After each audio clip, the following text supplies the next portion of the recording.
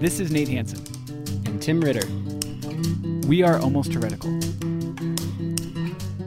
You can find us online at almostheretical.com. Okay, welcome back. The last couple of weeks, we started off with conversation with Mako and then followed up with conversation of our own last week, talking about atonement and specifically deconstructing penal substitution as a lens for thinking about Christianity. So where are we going this week, Nate?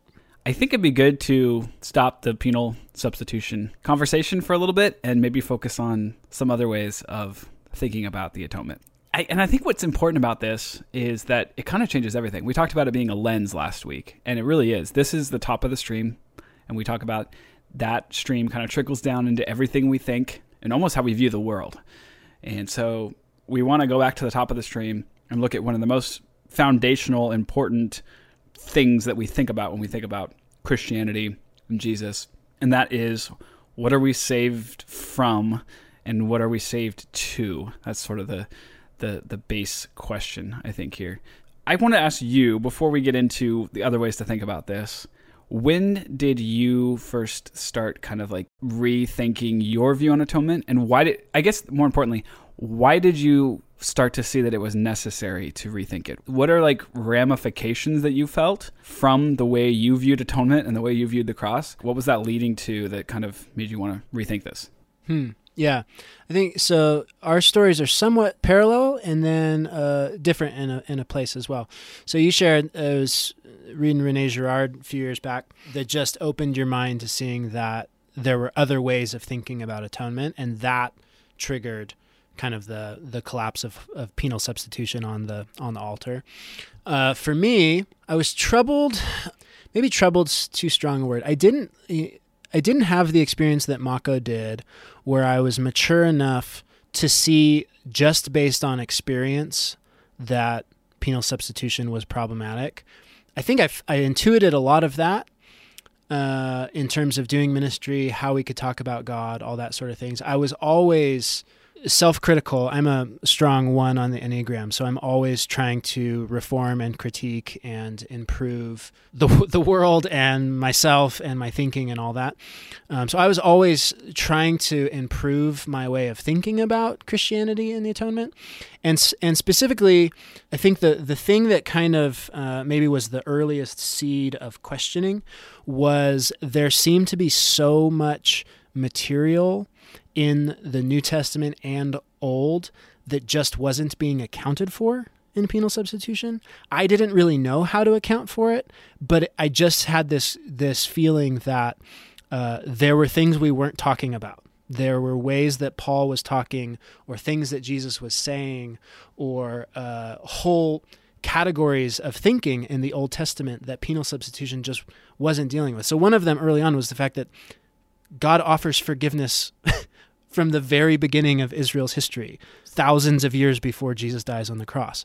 So there was just this simple gap right there of, okay, if forgiveness is offered and all the cross accomplishes is forgiveness, then I don't understand what's going on here. That then quickly became like, wait a second, is God really loving if someone has to die before he's willing to forgive a single thing that they do? Like, that's not, if my dad did that, like, that is not a loving move as a dad. Or if that was how I treated Camden, that I cannot forgive anything, everything must be punished. Like, that's not how a loving father treats his kids. So there was a doubt, I guess, that was there. And then, simply put, N.T. Wright took that doubt and wedged a whole bunch of biblical theology into that crack until the whole thing just exploded.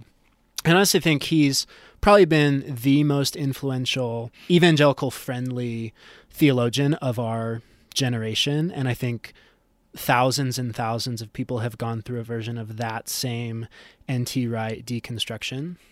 And I'm super, super thankful for it. I've come to disagree with N.T. Wright in parts and push back on some of his thinking and maybe highlight other aspects that he doesn't highlight as much. But a lot of what he did was and if you guys aren't familiar, N.T. Wright was part of this kind of box called The New Perspective on Paul, which has been this sort of debate about essentially salvation in the New Testament and what does it actually mean to be saved. And And essentially what N.T. Wright did was he, for me at least, framed so much of what Paul and Jesus and the other New Testament writers and characters were thinking about when they were talking about ideas like the righteousness of God or the justice of God or a return from exile to salvation. So specifically like putting the cross and Jesus's death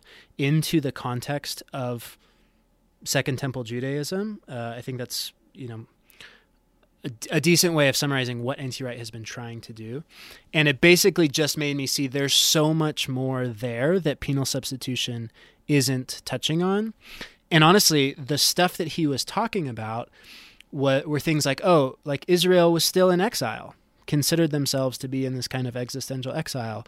And so the Gospels are pointing out that Jesus is being framed as the new Moses to lead Israel out of exile, which is a form of liberation. Wow, that's really amazing and intriguing. It was not just the content, it was how he did it. N.T. Wright reads the Bible in a much more beautiful way than the Reformed theologians that I was trained on do. And so it's not simply reading Paul and saying, Paul said this, so I have to think this. It was looking at literary motifs and allusions to the Old Testament and the New Testament and the ways that the Bible uses story to communicate some of its most significant ideas, not just, Paul's kind of didactic letters. So basically, long story short, it was a little bit of doubt with N.T. Wright kind of blowing that up. And I've just kind of let that snowball for years. But really the largest piece of it was not first seeing that penal substitution was wrong. It was first seeing that penal substitution simply couldn't be the only way of looking at this. It didn't account for everything.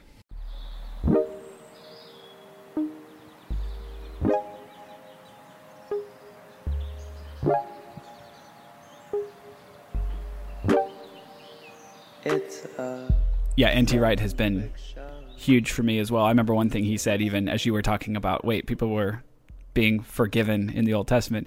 There's also the idea he introduces where, like, Jesus was 30 plus years old when he died. If he just needed blood to cover the sin, why didn't he just die when he was a baby? It would have made everything a lot less complicated.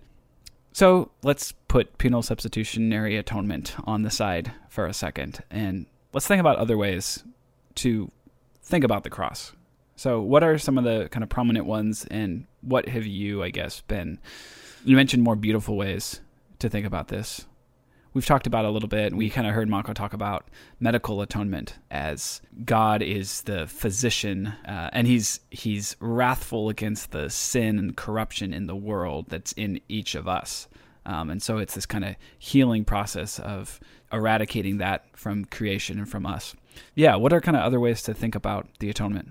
Yeah, I think for starters, we should just recognize, I know we're trying to move past penal substitution in the critiques, but because that's the lens that most of us have come to this through, I think we're going to have to keep undoing the lens at different points. So one of the problems with not just the penal substitution approach or interpretation of the gospel, but in our world, in evangelicalism, the way that has been asserted as the singular gospel, the single way of interpreting it, as it's actually kind of desensitized us to how mixed and dynamic the New Testament discussion about the gospel and the crucifixion and resurrection was. There's a kind of analogy that's been used oftentimes, that of a diamond. And, a cut diamond has multiple sides to it. And depending on which way you're looking at it, it's refracting light off one of the different sides. And the idea is that there are a whole bunch of metaphors, or you could use the word motifs or views, ways of making sense of what Christ accomplished through his life, death, and resurrection, that they all belong together. They're all sides of a whole diamond. And that's just different from the way most of us have been groomed to say, there's one way we have to understand it. There's one basic formula or equation. Get that formula down and then look at everything else through that formula. So we've talked about this a little bit. It's not even just that most proponents of penal substitution hold it in junction with 5 or 10 other motifs for atonement, and we want to cut off that one side of penal substitution. Penal substitution has been presented to most of us as the lens that we're supposed to see everything else through. And so for starters, I think what Mako presented when he was talking about medical substitution is actually less a motif of atonement as it is trying to offer a more accurate lens, more accurate to the scriptures, and a more beautiful and life-giving lens through which we interpret the whole story. So he was suggesting we replace the primary metaphor from being a legal courtroom to being we are sick and plagued and God wants to heal us, right? So it's a transformation, healing, instead of guilt forgiveness model. So that's the first is I think there's a lot of work we need to do to come at this with a new lens. So you're saying that he's not presenting one of those facets of the diamond necessarily. He's saying, hey, let's swap in a new kind of whole diamond, and there's going to be different motifs in this, but it's just kind of a changing the whole way of viewing it first, coming at it from a better angle, and then looking at the different motifs there. Yeah, I think that's close. Maybe another way of framing it is, so if you have a bag of mixed metaphors, there's actually a good book from Scott McKnight on atonement theology called A Community Called Atonement. We'll put the link to the book in our show notes. He uses the metaphor of a bag of golf clubs, and he essentially says, each one of the metaphors that we find in the scriptures for talking about what God did in Jesus, it's a metaphor. Any one of those things cannot be confused with the thing itself. It's simply a way of trying to get close to understanding what happened by means of a metaphor. What much of Protestant thinking does is it says, I'm only going to use my 9-iron or whatever. And he's using the analogy to say you can't play golf well if you refuse to use all of the clubs. So that's the first piece of saying there are multiple motifs, and you can't just use one. But then the other thing that McKnight and others have argued for is that just the way we all think, we have to have one foundational central motif that kind of operates as the hub. In other words, it's actually impossible to hold 10 conflicting metaphors in your head at one time equally. You have to have one that's the dominant lens. And so for many, we've been told that penal substitution is the dominant lens, if not the only lens we're allowed to use. And what Mako's doing is saying medical substitution isn't just another golf club in the bag.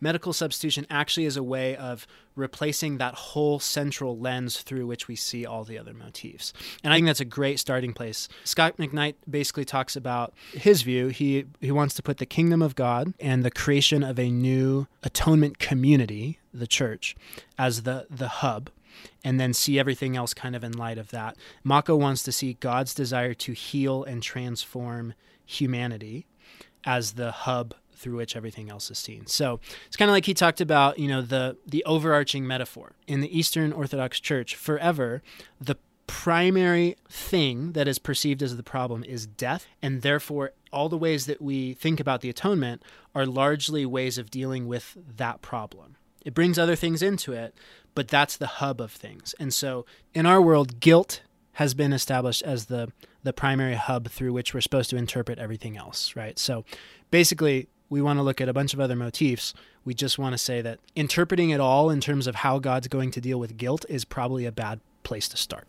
Well, it's just very American. It's very Western. And again, this is one of my favorite things that Mako was talking about was shifting from a courtroom to something else. He wants to shift it to kind of the hospital, but definitely shifting away from the courtroom. We're definitely not talking about a courtroom. And then there's some other, you're calling them hubs, to look at and examine. And then inside of each of those, there's some different views of what was actually accomplished. Is that right? I think that's close enough. Yeah. Can't just say it's right. I'm just kidding. No, I mean, I think it's worth actually stating right now that it is very difficult to talk about atonement. This has always been difficult. It was difficult for Paul to talk about what was happening in and through Christ. It's very difficult today. It's for one reason, because this is like holy ground, right? This is the center of Christianity. We're talking about why is Christ worth worshiping, right? What happened? What is it that we foundationally believe? So if you make a bad mistake, right, it's pretty significant. It's really hard to talk about, but it's also just mind-numbingly complicated. Basically, if the more and more I study the Bible, the more I realize how complex the thing is. The literary ingenious involved, all the ways it's crafted to work together, and all of that complexity funnels into how the New Testament thinks about Jesus. I think there's this idea that if it's complicated, we need to be skeptical of it, and it's potentially false, and that the truth is supposed to be this simple, easy to understand, this kind of idea of like basic reading of Scripture. Anyone should just be able to pick this book written in English to Americans up and understand what it's talking about. And you're kind of bringing something that sounds more complicated here, and you're saying, like, I can't just instantly understand what Jesus did. And I think so, yeah, we push back against stuff that's complicated and kind of skeptical of it. Yeah, totally. That is the Western way, is to try to boil it all down into a set of bullet point lists. And, Walter Brueggemann, a biblical scholar, he had a line a while back, I can't remember which book it was in. He said that the biblical way of challenging idolatry is mixed metaphor.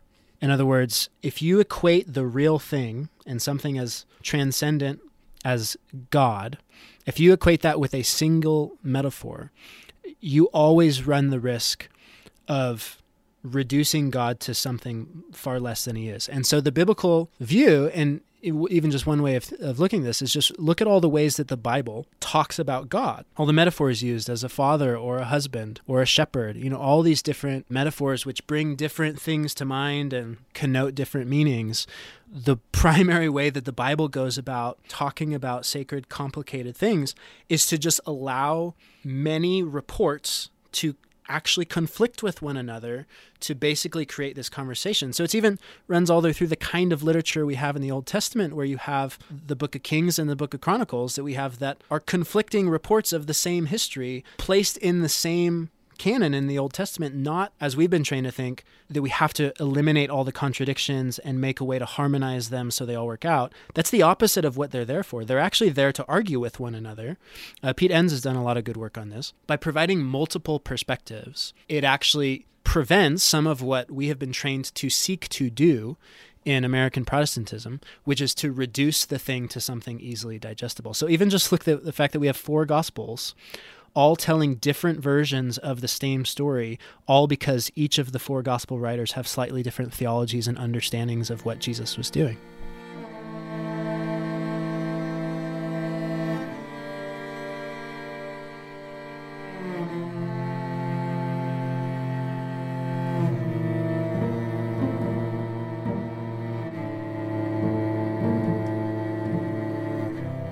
Can I just say also here that, like, we mention a lot of names on the show, Pete Enns, N.T. Wright, others.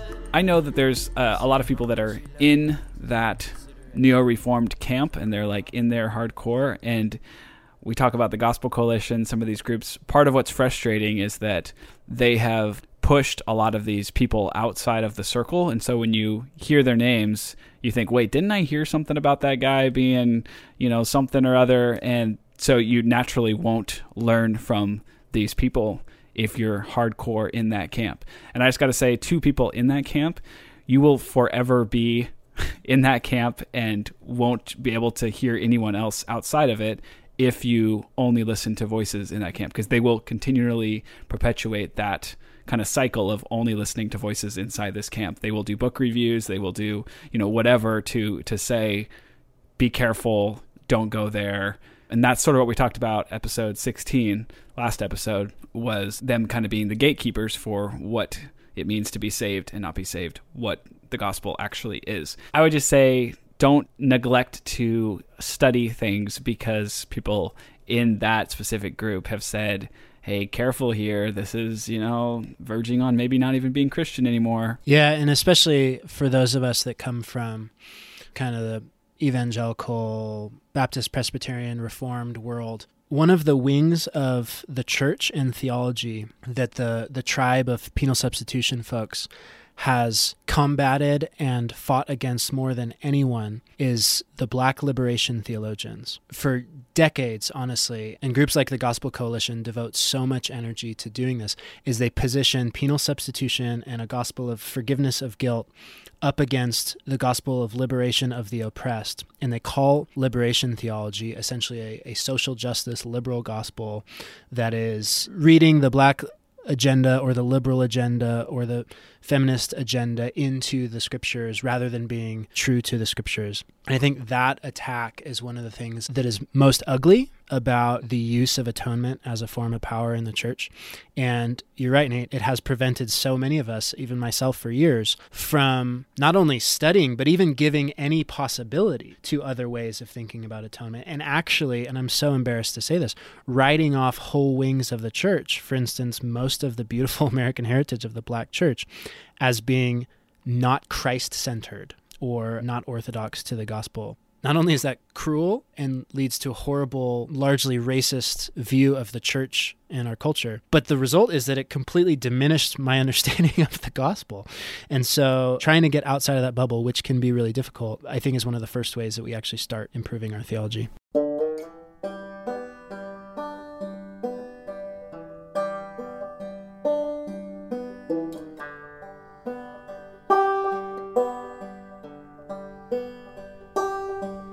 In Voorhees, New Jersey, humility. All right, so let's do kind of like a quick overview of some of the different motifs.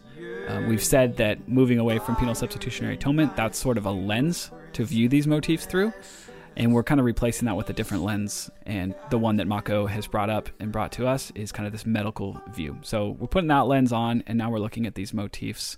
So give me like a minute or so on each of these motifs. Depending on how you kind of organize this, your list can change. I broke it down into 10 major motifs that you see in the New Testament. So the first one is one we just touched on, is liberation, or you say redemption or rescue. And it's actually largely what is entailed in the word salvation, going back to the Old Testament. And that is simply the idea that people, and it starts with the story of Israel, are enslaved and they are held captive and they need to be rescued. And so part of what Christ is doing in the cross, a large part, is rescuing people from slavery and freeing captives, releasing people from their bondage to oppressors. And so this is seen both in Israel's slavery to the Roman Empire, Israel's slavery to Herod, who is essentially the faux Jewish king, but who is essentially a pawn for the Roman Empire.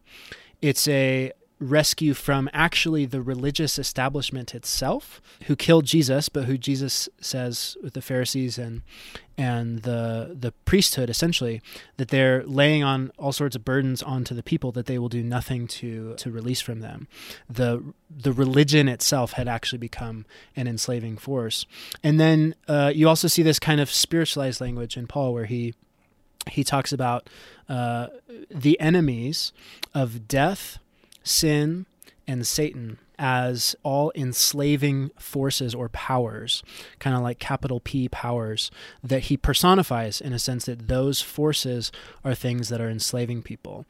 Unfortunately, in the penal substitution world, all we do is we latch onto the sin piece. And we say, yeah, sin is the real thing that we're enslaved to. We really need to be released from slavery to sin. And not saying that's not a thing. That's very much a thing in New Testament thinking. But it's also slavery to Satan and the powers of darkness, slavery to the power of death, which has a grip on all of us, and very real, and this is what N.T. Wright and others want to push on, it very much has to do with slavery to the empire, slavery to the religious elite and establishment, and actually slavery to one's own kind of cultural establishment. So where does Black liberation theology fit into that? I'm guessing that is under this kind of motif?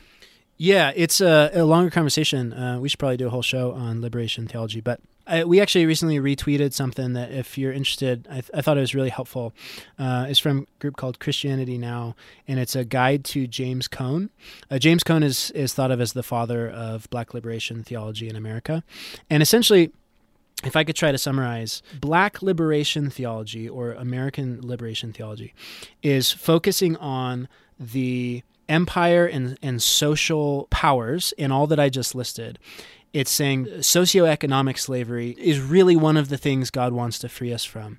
And it essentially, part of James Cone's staple work is to say that Jesus, and through Jesus, God identifies always with the victims, the marginalized, the poor, the oppressed. And so James Cone actually went as far as saying that Jesus is black, not in the sense that his skin color was black, but Jesus is always found in the powerless who are being abused by those in power and is always working for the liberation of the powerless. And so there's a really important piece here, especially when we just touched on power, that people want to say that the role of those in positions of powerlessness is just to do the Christ-like thing and continue to lay down the power that you already don't have. And James Cone was considered the father of a whole bunch of great theologians and thinkers saying, no, that's only a part of the story. Jesus is actually trying to empower the powerless to actually be liberated from their oppressors. So that's a really important piece of theology in general, but specifically in our context, where our entire country has been established on white supremacy and racism and slavery, that we have to really grasp this bit of the gospel as liberating the oppressed.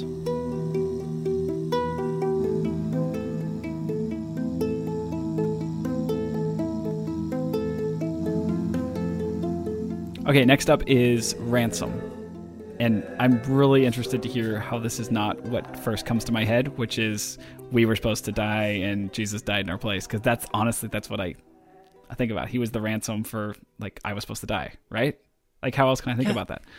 That's so funny, though, because, like, is that, and you think about, like, movies where there's, like, a ransom, you know, like, this actually might be a good place to explain something. When we're critiquing penal substitutionary atonement, we're not critiquing either substitution or atonement.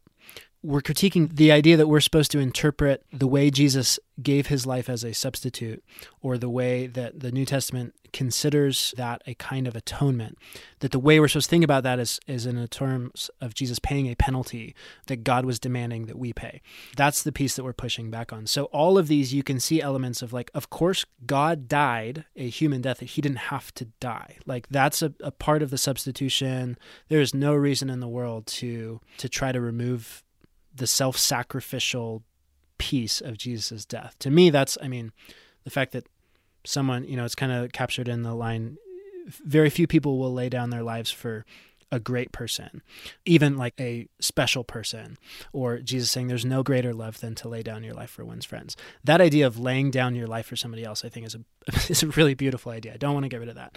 But ransom, to tell a short history, there was one theologian in church history who actually put the argument forward and got teased out a little bit that God actually paid the price to buy off Satan, essentially. So Satan's holding humanity captive. He's called the prince of this world, the power of the air, and that ransom is the price due to retrieve someone from captivity, right? It's like if someone's holding you hostage and they demand a ransom, I have to pay $1 million to get my family back or something like that. So when this idea of ransom started coming up, some people took it literally for a little bit. Most people push back on that. I would too, because you never see anything of like Satan actually receiving some sort of payment. It's more the idea, it's emphasizing the cost, kind of an economic transaction piece, and it's really connected to liberation. It's the idea that to liberate Israel and to liberate humanity, it cost God quite a bit. It cost him his life. All right, victory and conquering. I'm guessing that's like Christus Victor? Yeah, exactly. So if you read much on atonement, you've probably seen that for the first 1,000 years of church history, the dominant view of thinking about the cross was in terms of Christus Victor. And actually, one of the main reasons we started going through the strange stuff in Genesis and this idea that there are multiple gods and that God had actually delegated rulership of the world to these other gods is that is one of the core worldview foundations running through the scriptures. And when you remove that whole idea, you eliminate the backbone for how Jesus brought the kingdom and won a battle and was victorious and conquered essentially over the kingdoms of this world.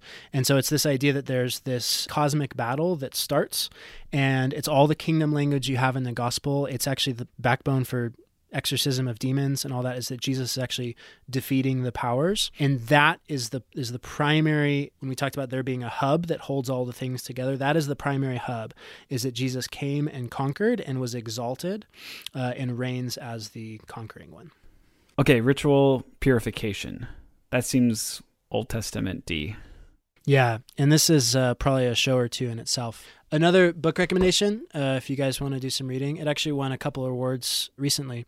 It's by Fleming Rutledge. It's called The Crucifixion, Understanding the Death of Jesus Christ. It's like a lifetime work for her and a really great book. And the reason I bring that up is I had one strong pushback on this book, not necessarily with Rutledge, but with basically the whole sort of wing of Protestant thinking, and that is that we separate the idea of sacred space and ritual purification from thinking about atonement. And so the idea of atonement stems entirely from the Levitical priestly sacrificial system, right? And so it's the idea of saying that Jesus was a sacrifice, is kind of what Girard was focusing on. Jesus is compared to the animal sacrifices that were presented in the temple as an atoning sacrifice for Israel. And my main point, to summarize, and we can unpack this a lot later, is that what atonement is essentially about, what it is primarily about in the Old Testament and in the Levitical system, is not about sin. It is not about appeasing guilt or covering over guilt. It is about purifying the people in order to enter sacred space to be with God. And the reason that is so central, and this is where I push back on Rutledge, is she doesn't think it plays much of a role in the New Testament. I think it's absolutely central, is that the whole idea is Jesus is the new temple, and then when Jesus goes, we are the new temple who actually live in the personal presence of God through the Holy Spirit. Our sins don't just have to be dealt with. We actually have to be ritually purified to participate in that contact. And that's just a part of Old Testament biblical thinking that is really foreign to Protestant theology, but I think it's central. There's an amazing Tim Mackie sermon on that topic, and we'll link to that in the show notes.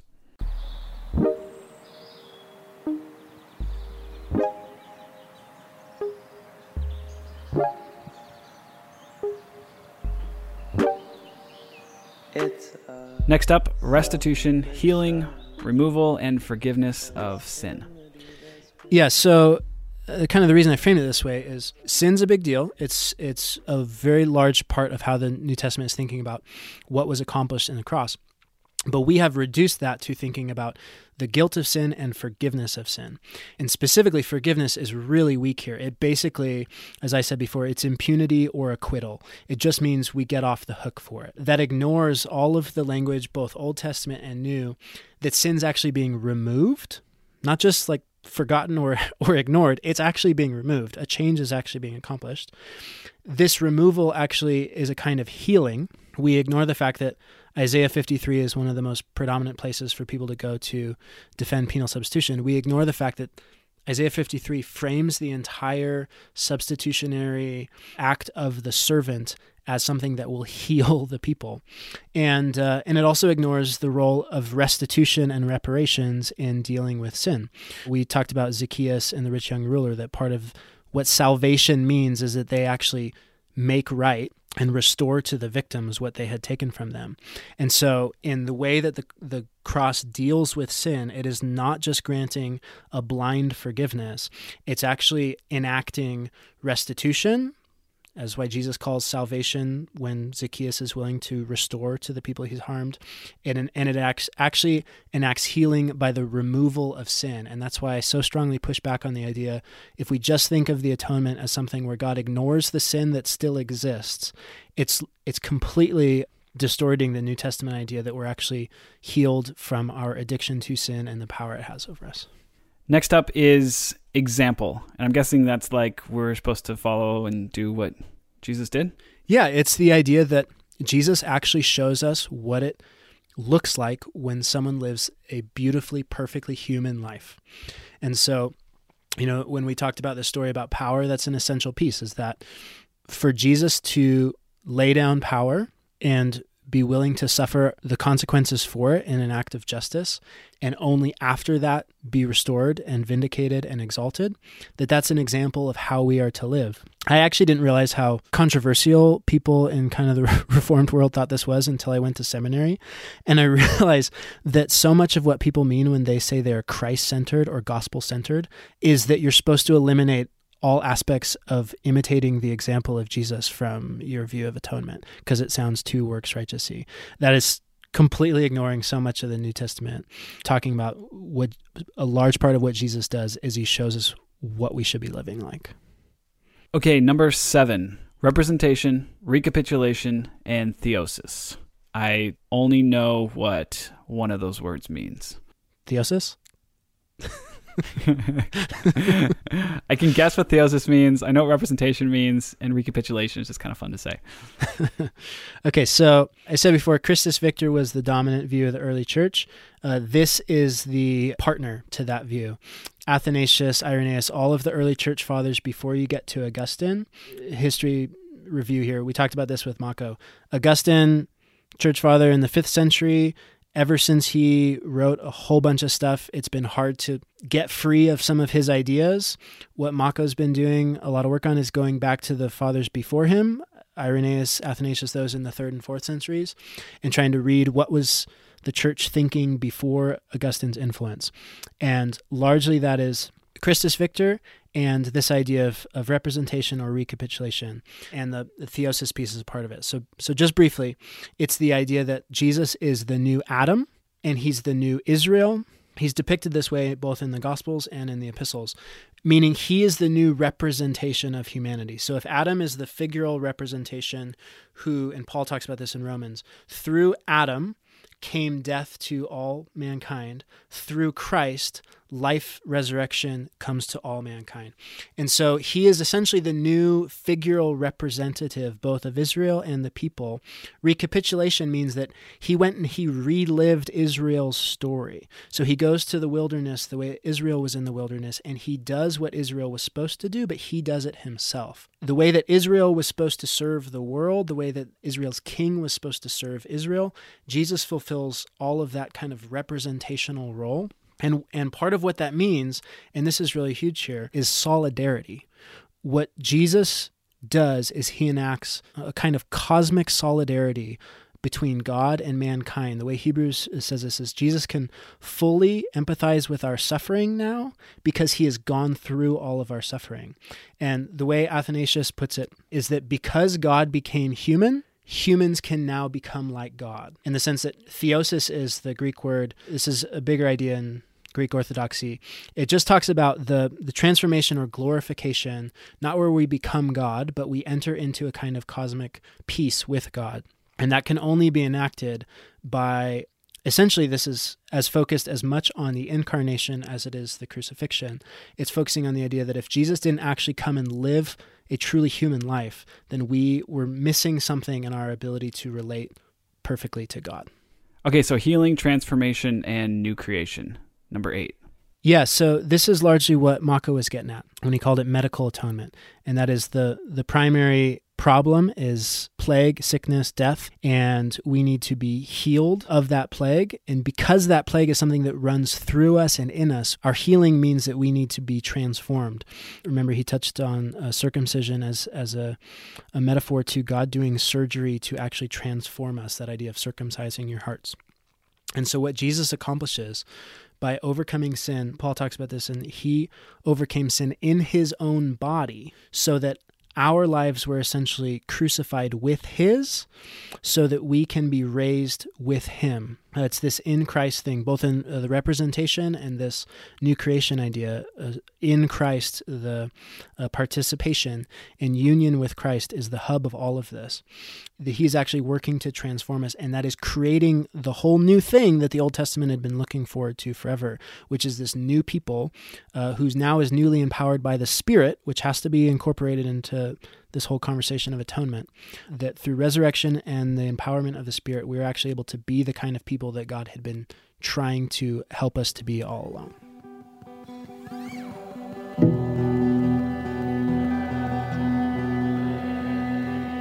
Okay, reconciliation. Number 9. Yeah, it's kind of a two-way street. It's big on Paul. If you remember in 2 Corinthians, he talks about we've been reconciled. We've been given the ministry of reconciliation as ambassadors of Christ.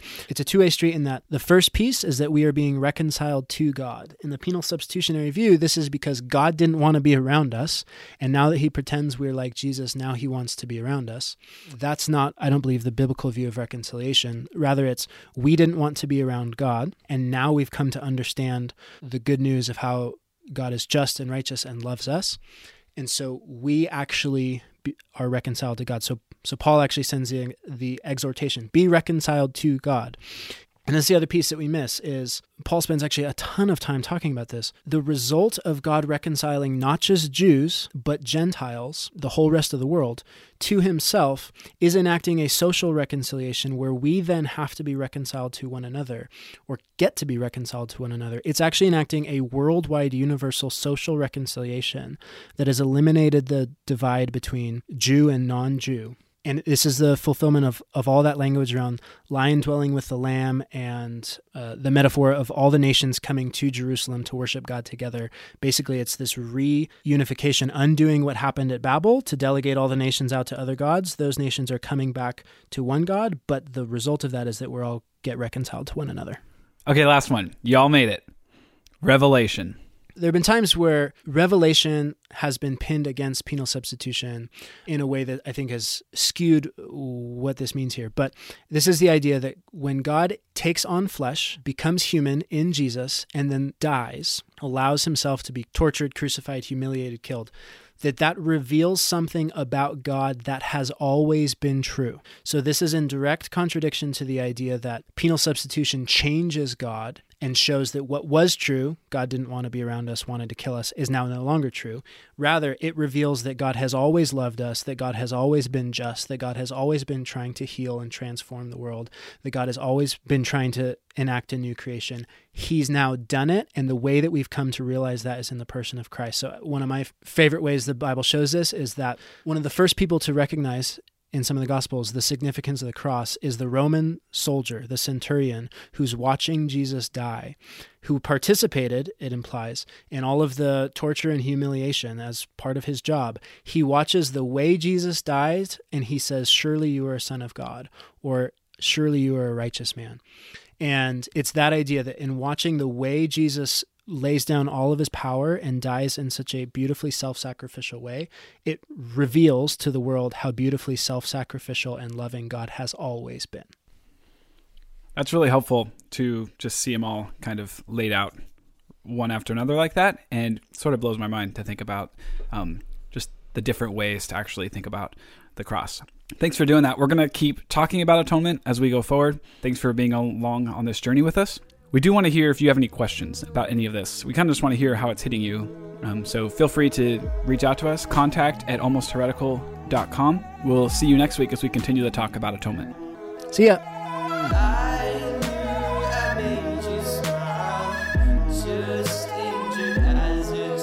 Hello, say welcome.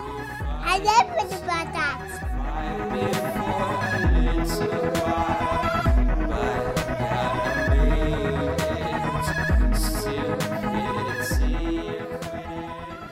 If you want to know what it sounds like to edit the podcast, here's a sample of that.